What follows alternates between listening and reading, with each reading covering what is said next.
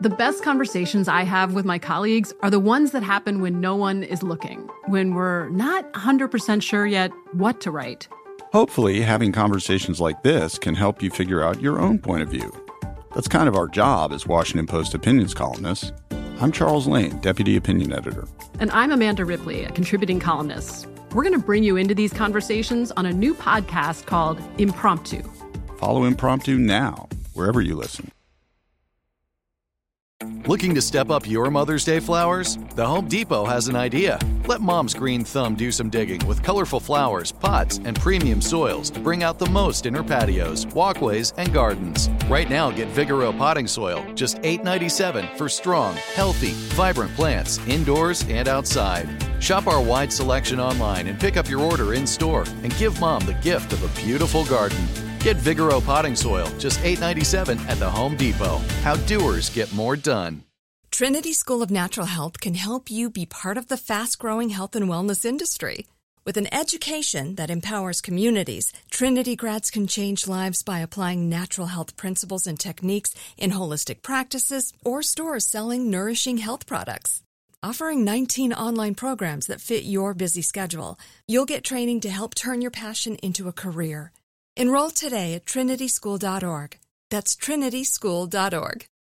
When you have health insurance, it's easy to forget about your out-of-pocket costs. That can be a lot of money. But are your bills accurate? It's estimated over 50% of medical bills contain errors. HealthLock can help. HealthLock technology securely connects with your insurance and flags any overbilling, wrong codes, and fraud. You can even have HealthLock work on your behalf to get money back from select past bills. To date, HealthLock has helped its members save over $130 million. To save, visit healthlock.com today.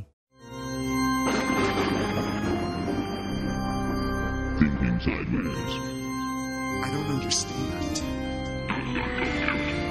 You never know.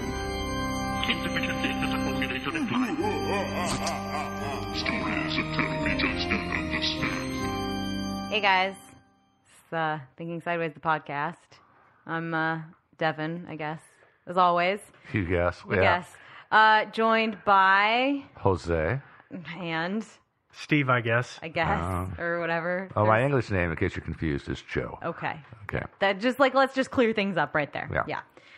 Today, we're continuing on our series of Halloween mysteries, and I guess I should add the caveat that if you don't already know about this mystery, unsolved mystery, it's pretty gruesome. Yeah. So, as we have said before, if you are warning. squeamish, or if you have young children, or really like children kind of at all, maybe this is not an episode for you. And also, before we get too far, I guess, this is a listener suggestion from Hunter. Hey, Hunter. Thanks, you. Man. We're gonna talk about the Mad Butcher of Kingsbury Run, also known as the Torso Murders. Yeah, or the Cleveland Torso Murders. Or the Cleveland Torso. There's a lot of different names. This was really difficult to do research on because it does go by a half dozen names. Yeah. Which is annoying. Yes, agreed. Yeah. But it does help with the copy-paste issue that we always complain about on the internet. Yeah, it's true. That. All right, you guys ready? Yep. Yeah. We're going to Cleveland. Yeah. 1930s. Do we have to? Yeah. It's in the 1930s. It might be fun. The Roaring 30s. Well, by all accounts, it's a city on the rise. Despite the effects of the Great Depression, many people are doing pretty okay. And we're going to Kingsbury Run. It's a prehistoric riverbed running from the flats. Which is the banks of the Cuyahoga River, yes. or Cuyahoga River, however it's to pronounced. about East 90th Street. I know that doesn't make sense to most people, but I guess that people in Cleveland, it probably will make sense to you. Yeah. And it's not so much a river as it is just like a gash. Yeah, kind of like Sullivan's Gulch in Portland. Yeah. If you're familiar with Portland geography. I think that people are probably not going to get not that Get anymore. that reference. No, yeah. But So go out and Google it. It's just a depression in the earth that water flows through, but it's not a riverbed. Yes. But it proved very attractive to poor people back during the Depression. Well, the train and any kind of rapid transit tracks still run through it, but trains did run through it. And train tracks, especially in the right around the Great Depression time, that's really popular with vagabonds and sort of hobos. Yeah, well, just people without a home or run down on their luck, because you can just hop on a boxcar and get someplace else. So it's pretty attractive. And as we were just kind of saying, I guess it's the people who are not in that whole like many people doing well again group. Yeah, there were a lot of those back in the 30s. Yeah, they lived in really, really awful conditions, like filth and trash and shanty towns, exactly, yeah. And most of the people that lived there were transients, and they rode boxcars mostly to escape Cleveland winters, because Cleveland is not super fun in the winter. It's Cleveland, Ohio. Which is a very cold place in the winter. Yes. Mm-hmm. Well, yeah. I wouldn't want to be homeless or a transient and be there. I would turn into a snowbird and head south for the winter. Mm-hmm. No, me too. Wow.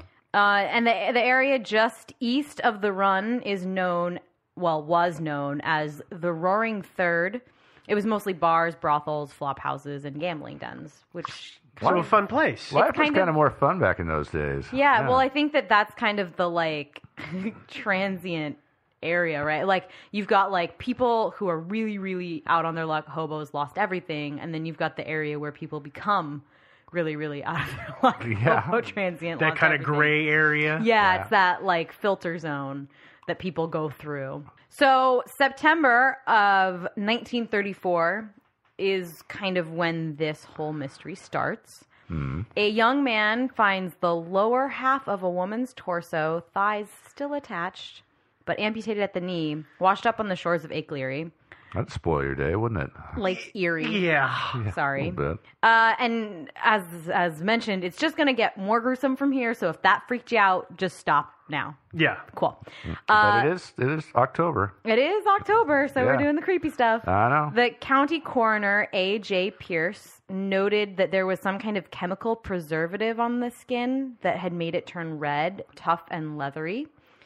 And we'll kind of talk about that in a little bit. Yeah. You sure that she wasn't just really into, like, sun tanning? It's possible. But in the 30s, I think it was more like, don't tan. They were back on the no tan kick. Maybe. There was a search, and they found just a couple other body parts. It was identified as a female in her mid-30s. The head to this body was never found. The woman was never identified.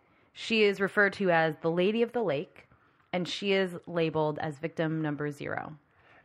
So the one thing that disturbs me and this runs... There's one? Yeah, there's a lot of stuff. One overarching thing that disturbs me through all of these, and I know we're going to get into it, but it's the head factor. The missing heads. The missing heads are the creepiest thing in the world. Is it Joe Pesci was in a movie that he had a head in a bowling ball bag or something? And I kept thinking back to that movie because it's just... Yeah.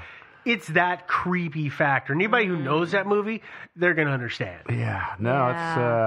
I mean, the whole idea of just dismembering people and chopping them up is just kind of... Just in general. It's just kind of appalling. Yeah. Not something I would care to do. But apparently it's different tastes, Yes, or whatever. Well, each their own or whatever. Oh, yeah, exactly. Hey, it might have been that the murderer had a sense of humor, though. She had great legs. Yeah. All right. Yeah, that didn't work. No, please continue on before I make a bigger fool of myself. So we're going to do that thing that we do sometimes where we basically just list the victims. There's 12. We're going to keep it short as possible, but there are things that differ between each of them. So please bear with us. Because there's a lot. And if not, fast forward like 15 minutes and we'll probably still be talking about this. So just skip the next 15 minutes. No, we're going to talk fast here. Yeah. So John Doe number 1 was the second body to be discovered, but he was likely the first murder victim. He was discovered on September 23rd of 1935, and he was never identified. He, like most of the male victims, was emasculated and decapitated. Oof. His head was recovered, however, and his skin also had the chemical agent that had caused it to become red and leathery. The next one is it was the first body found, but probably the second victim. And he was found also September 23rd of 1935. He was found like 9 meters, 30 feet away from John Doe 1. He had also been decapitated and emasculated, and he was identified, which is rare. Next up is Florence Genevieve. Well, wait. What was the name of the last guy? Oh gosh, I'm sorry. It was Edward Andrassy. Andrassy. Yeah, that sounds right. Okay. Yeah. He had a name, or he was identified, so I wanted to make sure we covered that. Yes. Florence Genevieve Polilio. She was found on January 26th and February 7th. That was a two-parter. Of 1936. Joe! Her body had been dismembered fully, and her head was never found. It's not clear how they identified her. That's a good point. I mean, maybe she had tattoos or something? I don't know. I think that they correlated some missing person reports. I don't think she had tattoos, but I think that it was a missing person report, if I remember correctly. And that's the hard part. There's so many of these people that I'm trying to, rattle through the card catalog in my brain. Mm-hmm. But I think that is how they figured out who she was. Yeah. So then John Doe 3 was This is a particularly disturbing one. He was the 5th body to be found, 4th victim. Yeah. July 22nd of 36. Mm-hmm. Dismembered while alive. Yeah, lucky guy. Ouch. I'm not sure if this killer drugged his victims or not, if they were out before he started I don't think working on anybody them. knows anything about the victims. Yeah. Actually, I do know that. Are you going to talk about the medical examiners that are involved in this case, by chance? A little. Okay, because I can't remember the name, and maybe you do, of the second examiner that came in near the end of things. Mm-hmm. But he somehow seemed to have figured out that there was some kind of chemical in their system, or at least in one of the victims. But he couldn't figure out if that was because that person was drugged or if they were a junkie, for lack of a better term. Yeah. And the fact that that person's arms were never found to tell if they had injection points, repetitive, made it hard. So we don't know if they were being drugged or not. Well, there's a lot of kind of stuff about the coroners and how thorough they may have been. Or sensational they might have been. Yeah. The science was not as well developed either. And John Doe 3 is the only victim that was found on the west side of Cleveland. I guess that's minorly worth mentioning. Okay. John Doe number 2 was the 4th victim to be found, 5th victim to be murdered.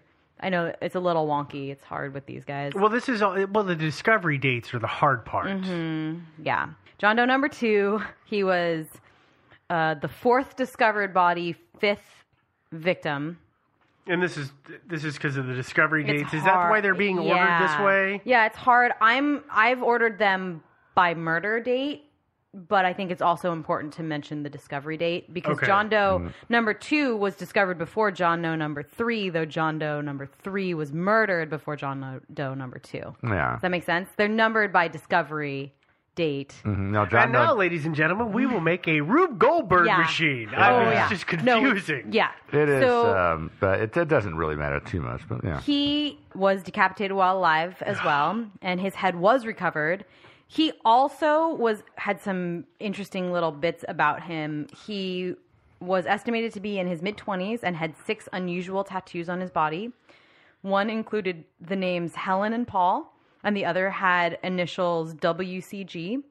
And his undershorts bore a laundry mark that had his initials, right? Like, in that time, you would write your initials or your name in your laundry. So that, like, if you were all going in on one bulk laundry order, right, you could sort it back out. Yeah, absolutely. And the initials were JD. And since they found his head, they did what's called the death mask, which I think we've talked about a little bit before. Yeah, a little bit. Yeah, we've covered that. Where they that. cast the face and they recreate what it might have looked like alive, and they publicize photos of that. Apparently, and those things are still laying around somewhere in Cleveland too. Yeah. So despite the fact that they circulated the death mask and on his unusual tattoos, this John Doe was clearly, since he's a John Doe, was still never identified. Well, maybe JD stood for John Doe. Maybe it stood for John Dillinger. Oh, there you go. Could have been a lot of things, but they call him the tattooed man because he's one of the few that has identifying marks. So, since he was wearing his shorts, presumably he was not emasculated. Presumably, I don't see anything here about that. I haven't read anything that says he was. Okay, so the next victim is Jane Doe number 6, who was the 6th murder victim. She was the 8th discovery, but they didn't identify the bodies of the previous women for the most part until later. So there are a couple that were Jane Does while the investigation was ongoing. There were likely other Jane Does happening. The Jane Does get a little out of order. Actually, they get a lot out of order. There are going to be some more Jane Does that are weirdly numbered and it's, later. It's again, this is based on not date of. It's the confusion is date of murder versus date of discovery. Yeah, and the Jane Does are different than the John Does. Oh, okay. And part of that has to do with the fact that a couple of the Jane Does were in fact identified. Why can't we just use the Dewey Decimal System? Yeah, really, right? Give them a number. So this one actually is very interesting. She was the only black victim. She was decapitated, but she was also missing a rib. Yeah, that's a little bit of a And her head was discovered, and they thought perhaps that they had identified her as a woman named Rose Wallace. Dental work, the tooth records, which is what dental work means, was a pretty close match. The police said that her son was very positive that was his mom. He identified her. That's sad. But did they actually show him the head? I'm trying to think of what that would be like. I suspect. Look at mom's severed head. Yeah, I suspect they did a death mask. Well, hopefully they did. Yeah. But she'd been dead for a long time. She'd been dead for a year right? when they found her. And the dentist who carried out her dental work, who could look at it and be like, yes, that's my handiwork and she was my patient, died years before. So the police never officially identified her as Rose Wallace, despite. So that's why there's no official stuff. And additionally, her body had been estimated to have been dead for a year, but Rose Wallace had only been reported missing for 10 months. That's not a big problem. It's a weird. Well, it's just a year. Come on, that's a rounding thing. It's like 10 months. Oh, absolutely, yeah, and especially in this climate with all this stuff happening, who knows? It totally could have been her. So it's likely that Jane Doe was in fact Rose Wallace, but we don't know for sure. Yeah. Next is John Doe 4. No, another John Doe. He was the 7th murder victim, 6th body to be found, and only half of his torso was found. Nothing below the hips. No head. No head. Yeah. So he did not have great legs. Maybe he had such great legs that the murderer had to keep them. Maybe. Yeah, he almost. It's a trophy. Yeah. Yeah, you almost wonder if he took some of these parts back to wherever and reassembled them into this sort of Frankenstein, Frankenstein kind of thing, Yeah. Maybe some sort of weird. Stop! No, stop! Because that's a really disturbing Frankenstein trophy wall thing. Yeah, we're moving forward. Yeah, it is Halloween. Hey, Jane Doe number 5 still grosses me out. Yeah, it is a little gross. Yeah. 8th victim, 7th body to be found, was found in the same spot that the Lady of the Lake was found. And this is like a year after the Lady of the Lake, or 2 years? 2 years later? Yeah, and her head was never found. John Doe number 7, kind of typical, body found, no head, so they couldn't identify him. He was 9th murder victim and also the 9th found. And they pulled him out of the river. Now, that's one of the things we haven't really talked about and I think maybe is a little important for people to know. Some of these bodies are found in fields. Some are found on the banks of the river. Some, because they're found on the banks of the river, they find some of the other body parts because they're dredging them out of the river.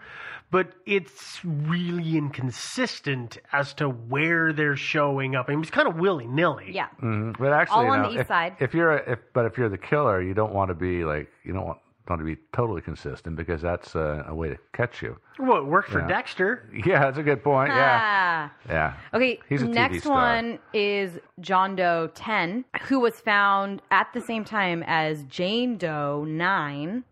He was the 10th victim, 12th found. Jane Doe 9 was the 11th victim, 11th found. He was a decapitated body. His head was found in a can close by. She was a decapitated female body. Her head was also found. Yeah. Now let's see. He was. And they were found in the lakeshore dump. Found in the dump. Okay. And it's believed they weren't actually murdered at the same time, though. I think again this goes back to I'm weird sorry. places where they're found. Is it like the murder or whoever the perpetrator is dumps two bodies in one place, but there's months apart between the killings. Yeah, so John Doe 10 was estimated to have died 7 to 9 months prior to his discovery, and Jane Doe 9 was 4 to 6 months. So within the span of a couple months, this person dumped 2 decapitated bodies At the same spot. But since it hadn't hit the news that the John Doe X or John Doe 10 had been found, then he probably realized that was a safe place to go back to. Because, Well, yeah, and the thing is, it's not as if the bodies were laid on top of each other. I mean, it was a dump. Yeah. Walked into a dump. I know that some of these, it was as...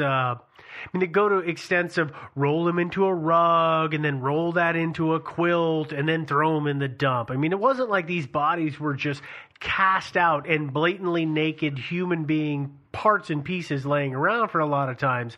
Some of them are rolled up and hidden in things like the can that you talked about that the head was in.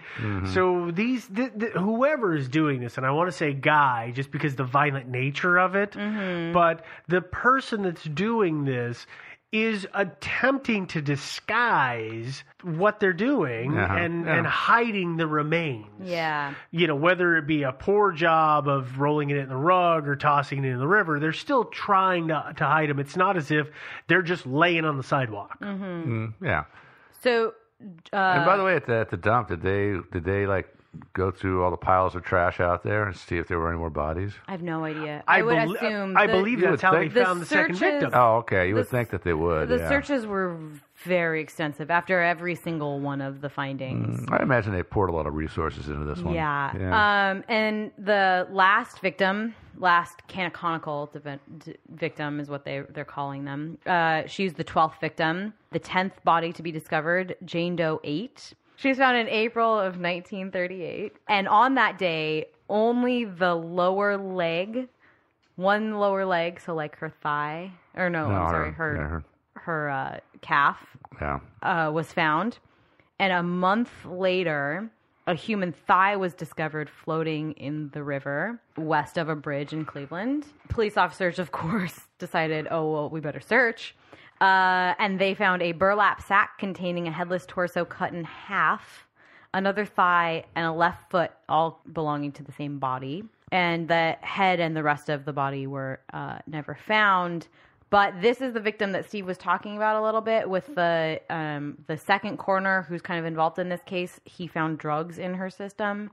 And again, there's not a whole mess of information about But we don't, that. we don't really know. We don't totally know. And this guy, we will probably talk about a little bit later, was like really, there was a lot of crime happening in Cleveland at the time. And he was like getting pretty famous on like testifying in these like really high profile press cases. conferences. And so how much he just sensationalized it and said, there were drugs in her system. How do they? Or how much of it was true? It's hard to tell. So they, when you find a body that's been dismembered, there's obviously not going to be any blood left. It's all going to run out. How do you test for drugs in a dismembered body? I think it depends on when they were dismembered. This is so gross. It doesn't. I mean, I think that blood kind of thickens and settles, and if it's not a fresh body. Well, no. The way I understand it, and I would think about it, is okay. Well, blood is the circulatory system that pushes the drug through your body. Mm-hmm. But your body, the tissues in locations, has to absorb that drug. Mm-hmm. So it's absorbed into the tissue of, let's say, your liver or your brain or, whatever organ it might be. So if the blood is all gone, the remnants or the traces of that should still be in the organs because they've absorbed whatever chemical that is or whatever drug that is, regardless of the presence of blood. Mm-hmm. Do you know what I'm saying? It's like, I see what you're saying. I mean, it's like ink and water on paper. I've got ink and I mix water with it and I drip it on paper. The the water evaporates, but I've still got remnants of ink on that piece of paper because the ink has been absorbed by the paper, though the water is no longer present. But I mean, I think that it really seems likely to me that the killer probably drugged all of his victims. Because otherwise overpowering somebody and decapitating them, especially a man, while still alive, well, it's not necessarily an easy thing to do. Well, and not everything lasts in the system. That's one of the things I questioned about the drugs in the system is a lot of things don't last. They break down. Yeah, they do. Regardless of being alive or not, the compounds just break down. And also, I think it's worth mentioning that these were unidentified people because, however horrible this sounds, by and large, people didn't care about them. Mm-hmm. You know, I mean, like if you've got... We're alone in the world. Yeah, if you've got a family who really cares about you, they're going to be really litigious and like really search out anybody that might be you. Yeah, kind of like Dorothy Arnold's family. Right. But if you're like a prostitute or a homeless guy, nobody cares. Yeah. I mean, or maybe one person does, but they don't know how to like really explore that, or for whatever reason, I don't think that we can really with any kind of certainty say these people weren't doing drugs like that just on their own, like voluntarily putting those drugs in their body. Well, and the 30s were a weird time for drugs. Let's be honest. What I was going to say is I'm not casting any negative on any of the victims. Right. But if you're in what equates to a Skid Row situation and you're turning to alcohol and drugs to make the days go by and to make them easier, you're going to do whatever alleviates your pain. So it's quite likely that all of these people were doing drugs of some sort, whether it was what was administered to them by our killer, or if they just went down and they found this new drug that's called heroin because heroin had just come out, and I'm going to try this heroin thing, and wow, I really feel better about myself. Mm-hmm. Yeah, fun stuff I hear. I've never tried it myself, so I can't really say. I don't know that it's really actually fun stuff based on the stories that we've heard. So. I hear it's fun to start out with, but after that it kind of goes downhill. But so there are a number of outliers or like maybe other victims. Oh yes, I love this connection. Yeah, it's interesting. So on July 1st of 1936, a headless, unidentified male was found in a boxcar in Newcastle, Pennsylvania. Then 3 headless victims were found in boxcars near McKees Rock, Pennsylvania, in May of 1940. They all kind of had similar injuries as those that were attributed to the Cleveland killer or the Kingsbury Run murderer. Lots of dismembered bodies were found in the swamps near Newcastle, Pennsylvania between the years of 1921 and 1934, and then again between 1939 and 1942. Now that's interesting. Yep. That's very interesting. And then in September of 1940, an article in the Newcastle News refers to this killer as the Murder Swamp Killer, which is the worst name I've ever heard ever. Not very creative. Yeah. And credits him with, I think it was 17 murders in Newcastle over the years. Wow. The victims were like, what was inflicted on them was almost identical to what was going on in Cleveland's Kingsbury Run, which conveniently were connected directly by a Baltimore and Ohio Railroad line, which, as you will remember, runs right through Kingsbury Run. Mm-hmm. Yeah. But apparently, the Cleveland detective Peter Murillo went and... I think it's Peter Murillo. What did I say? Murillo? Yeah, Murillo sounds right. Yeah, you said Murillo, yeah. Sorry. He's not a wine. He was pretty sure that the Newcastle murders were, in fact, the work of the Mad Butcher of Kingsbury Run. But these were just headless corpses, right? It's hard. I couldn't find a whole lot of information. Some of them, I think, were headless corpses. I think a lot of them were otherwise dismembered as well. Mm-hmm. The railroad in question here ran twice a day, every day, between the two cities. And in fact, how did we decide that we're saying that name? Murillo. Yeah. Rode that train undercover like all the time to try and identify the killer, and he never could. Maybe he was the killer. Yes, it's possible actually. For all we know. And then in July of 1950. The body of a 41-year-old man named Robert Robertson was found in a business in Cleveland, and police said that he had been dead for like 6 to 8 weeks, but he had been intentionally decapitated, and apparently he seemed to kind of fit the profile of the other victims. He was estranged from his family, he had an arrest record, he had a drinking problem, he was kind of on the fringes of society. And the police decided to not link it to the Mad Butcher of Kingsbury Run. Well, after murders. that much time. It was 20 years of 10 years. essential. Well, it was 20 years. I guess 10 years, 12 years. 12 years. Long enough they don't want to dredge up that old case that they couldn't figure out. Right. And get the egg back on their face. Exactly. Yeah, and of course, not everybody who gets their head chopped off is necessarily related to this thing. I mean, it does happen. Right, it's even happening today. But I think that it is odd that, and worth note, I guess, since I did note it, that in Baltimore, just a boxcar hop away, a bunch of people around that time were also showing up, decapitated or otherwise dismembered.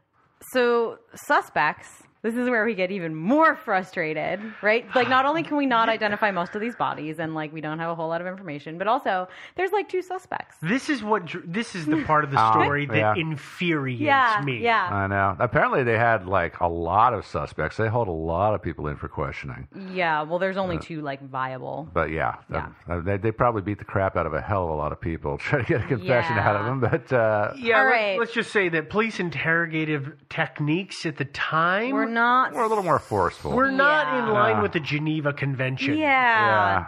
All right. So the first one is X, or Frank Dolezal. How would you say that? I would say Dolezal. Dolezal. So in January of 1939, the Cleveland Press got a letter from a man who claimed to be the killer and identified himself as X. He said that he was in California and that he had been killing people for medical experiments, not experiences. And he actually referred to the bodies as, quote, laboratory guinea pigs, unquote. And there were apparently no clues, but somehow the police, I don't totally know how, it's super unclear, but somehow the police linked this to Frank, whatever his last name is. Dolezal. Yeah. And he was a 52-year-old Slavic immigrant. So on August 24th of 1939, Frank was arrested as a suspect in Florence's murder. You remember she was like victim number 3? 3, yeah. Yeah. And, he had been already. He was in jail. And he died under really suspicious circumstances. Yeah, he hung himself. It's not, no, this is not suspicious in my mind, but explain this. How did he die? Or what are the conditions of his death? Yeah, so after his death, it was discovered that he had suffered 6 broken ribs, injuries that his friends say he definitely didn't have when he was arrested by the sheriff 6 weeks prior. Yeah. And also he hung himself. Okay. How, do you have the details about him and the hanging? I gotta be honest with you. I just skimmed right over that because I didn't want to even think about how awful that was. Evidently, Frank was 5'9".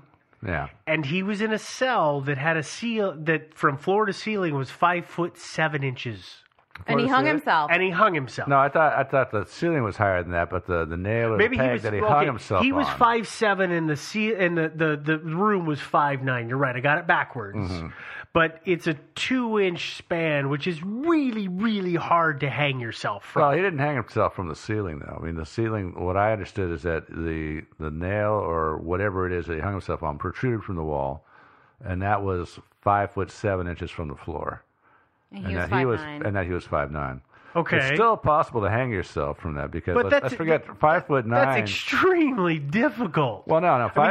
Someone bends their legs and they are suspended, but this is a very suspicious hanging. Yeah, well, is what I'm getting at. Number one, people have actually hung themselves in similar circumstances, but also remember that 5'9" is the distance from the floor to the top of his head, not to his neck. Right. Not to his neck. So he actually had a few inches of play there to hang himself on that peg or whatever he hung himself on. He could have done it. Yeah, but people who are determined to kill it. I'm suspicious too. Okay, thank you. That's what I'm getting at. It's a very suspicious for sure. hanging. Yeah, and suicide. A suspicious suicide. That's where I'm headed. What kind of plays into this too is the fact that he apparently confessed to killing her in self-defense. Well, after 6 broken ribs, wouldn't you? Yeah, and then a week before his hanging, recanted and said, no, actually I didn't. And in fact said that he had been beaten into submission to confessing by the police. And then he killed himself, apparently, after he said, oh no, the police made me coerced say that I did that. Yeah, so... That's a little suspicious to me. Super suspicious. Yeah, it doesn't seem to in me like that, the not being guilty way, right? Mm-hmm. So we're going to move on to somebody who has a lot of suspicious stuff in the opposite way. Dr. Francis E. Sweeney. Sweeney. Not related to Sweeney Todd. Oh, I don't know, maybe. Yeah, it sounds like he might be, actually. Might be the inspiration for the play. Yeah. Except that he's like way too late. Yeah, well, there's that, yeah. So he worked during World War I in a medical unit that conducted amputations in the field. He was later personally interviewed by Eliot Ness. The G-Man. Who is a bit of a character in himself. He oversaw the official investigation of the killings in his capacity as Cleveland's safety director, which safety director at that point was like leader of Prohibition. Not actually like any real police stuff. Yeah, it's hard to say exactly how involved Ness was with this investigation. It's really hard to say. It is what is known is that Ness got really obsessed with this investigation. Well, and he like wrote at length about it, and he got some grief for the fact that it went on for so long without being solved. Yeah, so it's a bit of a mystery in terms of his actual involvement. I will say that Eliot Ness did go on to become Al Capone's literal nemesis, because this is real life and this is a real story. And that really happened. It actually happened. But the thing about Ness and his involvement is, depending on the iteration that you read, some of them say that Ness was involved at the ground roots level all the time. And some say, oh, no, he didn't have anything to do with it except press releases and yelling at other cops to figure it out. Let's be fair here. Like, this comes almost straight from Wikipedia, right? So you read through the Torso Murders / Mad Butcher of Kingsbury Run, and they're like, oh, and then Eliot Ness. And you're like, okay, fine, I'll click on the Eliot Ness link and like see what's going on. They don't mention these murders at all in his Wikipedia nowhere article. In there is his involvement ever mentioned. It's a footnote that he worked in Cleveland for a couple years in his life. Well, that's not what he's really known for. It's not. And also, the thing about Wikipedia is people can go in and edit it. Sure. And descendants, members of his family, might decide that this wasn't his finest hour, and they just go in there. Whenever somebody posts something about this stuff, they go in and they chop it out. Yeah, and I think Wikipedia is a little more sophisticated at this point than that. It's not like anybody can just go in and like add things. It has to be vetted and all that stuff. But in fairness, it's a little bit of a mystery in terms of what he actually was involved in. And I got to tell you that personally, from what I can gather, I get the impression that Ness was consulted a little bit on this case, and basically was, you ever watch the cop show and the cop supervisor comes in and yells at a bunch of people to figure it out and get off their butts and blah, blah, blah, blah, blah. I get the feeling that was his involvement. Like, he was not involved. He was, hey, Bill and Joe and Bob and Danny, figure this out and stop messing around, because I'm catching grief from my boss to not have this figured out. And that was it. It's the manure flow chart. Right. And I think, again, part of it is he now is kind of seen as somebody who was involved a lot because he did write this book and he did talk about it. But I think that if you worked in any capacity on an unsolved mystery of this kind of magnitude, you would probably carry some lifelong stuff about it. Yeah, probably. Possibly. Anyways. And he might have just had the exposure to it. So anyway. Anyway, but it is one point about Ness and Francis Sweeney is that, and I know you're going to mention the postcards. In Ness's favor, I will say that Francis Sweeney seemed to actually consider Ness very important to the investigation because he committed himself in, I believe, 1938. We're going to talk about that in a second, yeah. And we're going to talk about that, but in the 70s, Eliot Ness's her daughter-in-law donated his papers to the Western Reserve Historical Society, wherever they are, and they found a whole collection of bizarre postcards that were sent to Ness in the 1950s by Dr. Sweeney. Yeah. And they were mostly incoherent, but they were signed on one card, F.E. Sweeney, Paranoidal Nemesis. Yeah. So apparently he considered Ness to be an important character in this whole drama. Yeah, I think he did. So we'll backtrack a little bit from where Joe just went. Sweeney was brought in for investigation, for interrogation, and apparently there polygraph tests existed at this time. Yep. And he failed to pass 2 early polygraph tests. They were both administered by an expert at the time named Leonard Keeler, who essentially apparently told Ness, this is the dude who did it. Like, this is the guy who killed all these people. However, he had connections. Francis Sweeney was the first cousin of one of Ness's foremost political opponents and congressman, Martin L. Sweeney, who had actually been hounding Ness publicly for not having caught the killer yet. Really? Yeah. You're kidding. No. I caught the relation between the two, but I didn't know he was all over Ness's case. Yeah, so it's this bit of a, honestly, I know I talk about this a lot, but it's a bit of this, True Detective situation where, no, spoiler alert, the congressman is coming in and he's like, why haven't you caught the killer yet? When he's, knowingly related. Hey, I'm not done with the season. Don't screw this up for me. You're going to screw this up for me. Yeah. I'm not done with the season either. You too. Yeah. Well, what about all our listeners out there? Plug yours. I said spoilers. But anyways, it's very similar. I'm sorry. Okay, fine, whatever. I won't ruin it for you guys. Just would you hurry up? It's a year old at this point. I know. Just I'm falling behind. I apologize. Anyways, also of a suspicious kind of vein, the killings stopped for all intents and purposes. After Francis Sweeney voluntarily committed himself to a mental institution where the aforementioned postcards were sent from. Yeah, and it might be that perhaps he committed himself because he realized that he was on the path to perdition and he might need to get himself locked up so he couldn't do this anymore. Well, the other thing about it is that Ness obviously felt like he had to have an airtight case against Sweeney, and he never did. Because in those days, a lot of people got sent away or sent to the gallows on as much evidence or less than they had against Sweeney. Right. But he had some powerful patronage on his side. He did. Yeah, he had some heavy hitters in his side of the ring, and.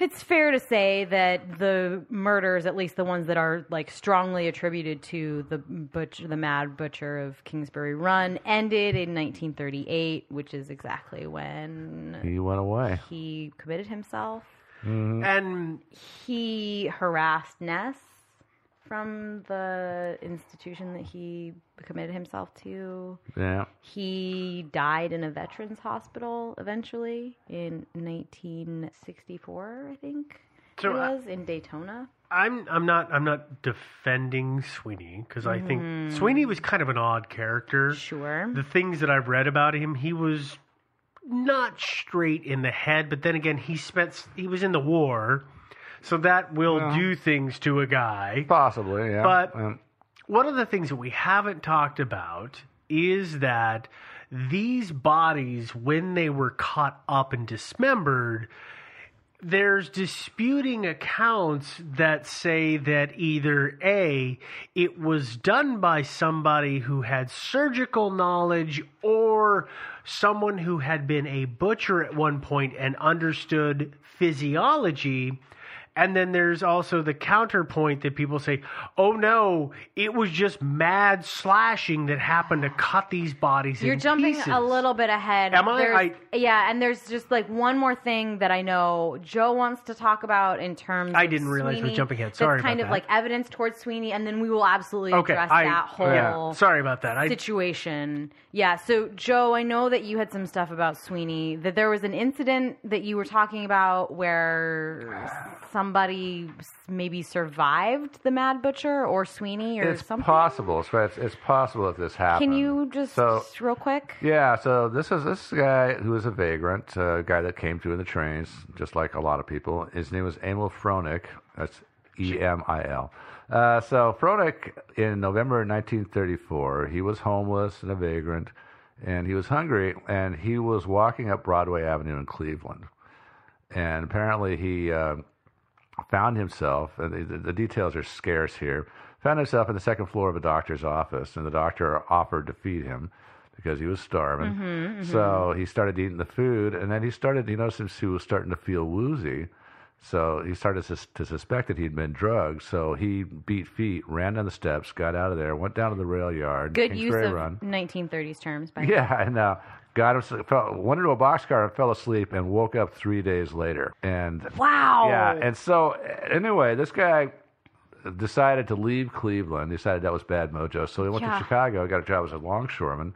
In August 1938, his story got back to Cleveland, and the same detective we talked about previously, Peter Murillo, went to Chicago to bring him back. So Murillo and another policeman drove Fronek up Broadway to try to see if he could place the place that he had gone to and where this doctor's office was. When they got to the area in between East 50th and East 55th Street, he said, it's here somewhere. So he remembered that spot. So they got out of the car and they walked up and down the street, but he couldn't find the spot that he had I would been imagine to. It would be hard, yeah. Yeah, he couldn't find it. It had been a few years. It had been 4 years, actually. And Ness interviewed him also. Elliot Ness interviewed him. But they decided it didn't have anything to do with the butcher. But here's an interesting factoid. This information is actually... I got a lot of this from a guy, not personally from him, but there's a guy named James Bedell who's written 3 books about the butcher. Yeah. And this appears, and there was an interview in the July 2014 issue of Cleveland Magazine where he talks about this guy a little bit. So he said that he gives talks on this stuff every now and again on the butcher. And at one of these talks, a guy came up to him after his torso talk and showed him a photograph of 6 doctors, one of whom was Dr. Sweeney. The other 6, one of them was this guy's great uncle, whose name was Edward Paterka. And the 6 doctors at one point had a medical practice together on Broadway in Cleveland. And I've got a map right here, actually. Let me show you. So it was at the corner of Broadway and Pershing Avenue. Which is, let me show you the map, right here. All right. So Broadway, it's at Broadway and Pershing Avenue. Now, and you can see to the right, 55th Avenue. To the left, 49th Avenue. That's where the office was. So the guy that showed him the picture of the 6 doctors also sent him a picture of the old office. The old office was a 2-story, used to be a house. It had been converted. The ground floor had been converted into medical offices. Sure. And then a deli had been built onto the front of it, which kind of blocked off the office a little bit. And so it's quite possible that this guy was walking down Broadway and that he saw the side of the deli and didn't even see the front of the building at all. You know what I'm saying? So if he had approached it from one side, sees deli, thinks, hey, there's garbage cans in the back. There might be some discarded food back there. Yeah. He went back there. Back behind the deli is where the stairway to the second floor of the house, which was still a residence, was, and where the doctor was probably staying at the time because he was actually at this time estranged from his wife because of his alcoholism and his erratic behavior. So that adds a little bit of credibility to the possibility that, number one, he was drugging, and that's one way to deal with it, is just to drug people, and then you can do whatever you want with them. Yeah. Another interesting point is that there was a funeral home right next to this office, which apparently he had access to, and in the basement they had, the whole thing, the metal tables with the drains and everything for dealing with the blood and all that stuff. Interesting. That stuff. So I mean, I guess sinister, I think it's interesting. Possible. Adds to the story, but maybe doesn't.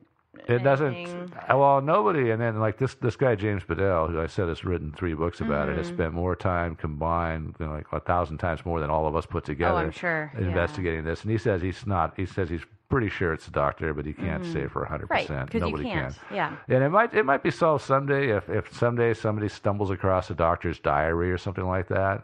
Perhaps it'll be solved, but maybe probably not. So I want to just quickly touch on what Steve was talking about, and it's this theory. I guess it was like in the mid-'90s that this theory kind of surfaced. Yeah. And it was that perhaps it was just like there's no such thing as a single butcher of Kingsbury Run. That it was a lot of people. There were a lot of crazy people there at the time. And it was a crazy time. It was a crazy time, and that, it wouldn't be so hard for, like, stories to start surfacing of, like, oh, this person got dismembered, and somebody to, like, who's crazy be like, oh, that sounds like fun. Yeah, or somebody like, if you want to murder somebody, and that's a great time to do it. Because the problem with trying to commit murder is there's usually a finger pointing right back at you. You've usually got a big, solid motive.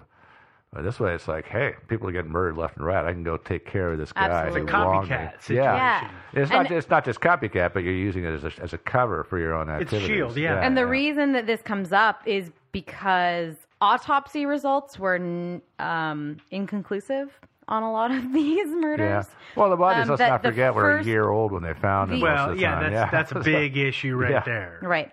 And the original coroner, Arthur Pierce, he may have been a little inconsistent in his results, as far as Steve was kind of implying earlier, not saying like, well, these were precise cuts and these were hacksaw marks. Yeah. He just said, well, I don't know, their arms were cut off. Well, after and again, that, it's hard because like after a year, like, can you really tell? Well, Maybe not. animals have been chewing on the corpse. Bugs have been chewing on the corpse. In this day and age, I could say yes, we could probably figure that out. Mm-hmm. But at that time in the 1930s, I don't think nobody had gone into forensics into that detail to ever be able to say, this is what tissue looks like a year later after a sharp knife, and this is tissue a year later after a saw blade. No, I think after a year you say the arms were cut off. Yeah, exactly. Yeah. Or the arms fell There's off. no head. There's no arm. Yeah. I don't know. Ain't no arms. They got chewed off. And the second factor in this is that his successor, who was Samuel Gerber, we kind of talked about him. Yeah, a little bit. we've a little bit of a publicity hound. Alluded to him a little bit. Yeah, so he gained a lot of popularity around the Sam Shepard murder trial. He kind of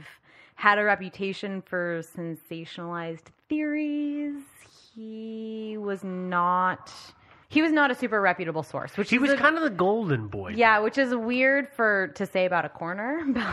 So him saying, "Oh, there were drugs in her system," for the last Jane Doe, like, who knows if he was just like trying to continue to sensationalize this story or what. But that is all we know. What? Why are you making that face, Steve? Like, what? I just said that's all. I mean, that's everything, right? I think he's about to confess. I feel like No. Yeah. Okay, so there's one thing that we haven't really talked about, and that is on at least the first 3 victims. Sure, yeah. There was, and you mentioned it briefly, something about the chemical that they thought had been put onto the bodies. Oh, I said that their skin was red and leathery. I didn't say there were chemicals in them. Their skin was red and leathery, and according to some of the autopsy reports, they thought that some kind of chemical had been put onto them. We're going there? We're going there. Entirely possible. Okay, and I'm going to keep this brief because I know that this is just kind of a bit of a footnote on the story. But I was trying to figure out, I spent some time trying to figure out what the deal is as to what would do that. And trying to find what chemicals were in use at the time. And that is just, as we say, a rabbit hole. Absolutely. It was very hard to go down, and it really didn't yield any results. But I stepped back to more of a simple idea, which is what do we know that's obvious that when you're hiding or getting rid of bodies, would you put on them? And that's kind of an alkali solution. Or acid. No, alkali. Because alkali supposedly makes them decompose a lot faster. Yeah, alkali, it breaks them down fast. Obviously, I'm not going to be great at getting rid of bodies. No, but alkali, there's actually a book on how to get rid of bodies. Yeah, there is, unfortunately. And believe it or not, of all places, what I'm about to go through, part of it I got from the CDC's website. Okay. They have this little link that you click on that says how to get rid of dead bodies. On the CDC.gov? Yeah. Okay, great. Okay, no. I'll check it out. There's three things that can happen to skin when it comes into contact with a chemical. There is what is called defatting. No. Which it literally means just taking the fatty oils off the top of your skin. Oh, good. Okay, there's irritants, which irritate the skin, which make a rash. And then there's caustic things that would make you have boils or, sores or something like that. Okay, so those are the three levels. Okay. Well, alkali, if you get a small dose, it's an irritant. So if you think of somebody who's ever worked with concrete, their hands are dry and crusty and kind of tough. And then as they do it more, they get worse and they get kind of rash-like. So that's the only thing that I can think of is that, well, alkali is something, as we said before, somebody would use to help break down a body fast. So if they throw it on the body and there's a big concentration of it, immediately, just before or just immediately after death, it would be absorbed by the skin, which would create that kind of red, weird, leathery texture situation. Now, it doesn't help us figure anything out, but a lot of the accountings go to that. And there was a chemical poured on the body. We don't know how much. We don't know how big of an area. But it seems, when I say dispose of body and chemical, that's kind of the direction that my mind went. And I think it's possible. It's kind of, Joe, you and I were talking, and Joe said, well, it could be that where the body was dumped, we're talking the 30s, we're not exactly ecologically friendly. Absolutely, that's true. And let's be fair, I think that two of the bodies that were found with that kind of skin thing were found in very similar places. So it may just be that the water there were puddles of radioactive sludge. Well, it's possible. You know what? They It were was the found 30s. somewhere that there was just crap sitting, and they fell into it, and it was absorbed just through osmosis. Yeah. Osmosis happens on all materials, whether alive or dead, and that just had that reaction. So it could have been as simple as that, or it could be as nefarious as where I was going. I don't know. Well, I know when I get rid of a body, I usually dump some alkali on it. But No, we're done. Yeah. So that's all we know about this whole thing. We've got those two fairly solid theories about who might have done this. Which bothers me because there's only two of them. Yeah. Two seems too easy. I agree. But, and I just, do you have a favorite? I have who a is your favorite. The doctor, obviously. Yeah, I think so. Yeah. I think the signs are too easy for me. Yeah? The doctor... Okay, I didn't know what Joe brought up. I will admit, the stuff that you brought up, Joe, that you found in your research, I hadn't seen. So that kind of corroborates a lot of stuff about the doctor. But again, the way that the police went about their investigations, and we've just got these two main subjects. What if who happens to have accidentally killed himself while being held? Air quotes included. Yes, air quotes. Thank you. It just seems a little too easy, and I'm not sold, especially if we go with the swamp murders And there was what was the other location? Newcastle. In Newcastle. Yeah, no, I mean, that's true, though. I mean, that you're having that whole thing going on up there. But yeah, they're not so necessarily the Sweeney same wasn't killer. a traveling doctor. No, so no, if it was Sweeney... A lot of those happened after he was committed. Way to. before. Well, there were befores and afters, Yeah. so okay, well, that to me washes him out as a candidate. Sure. I just like him.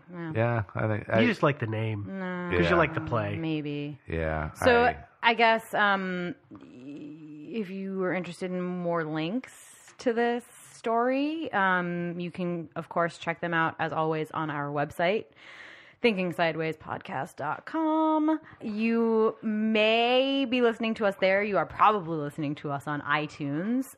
If you are, feel free to leave us a comment and a rating. We love those things. Yeah. It's how other people find us.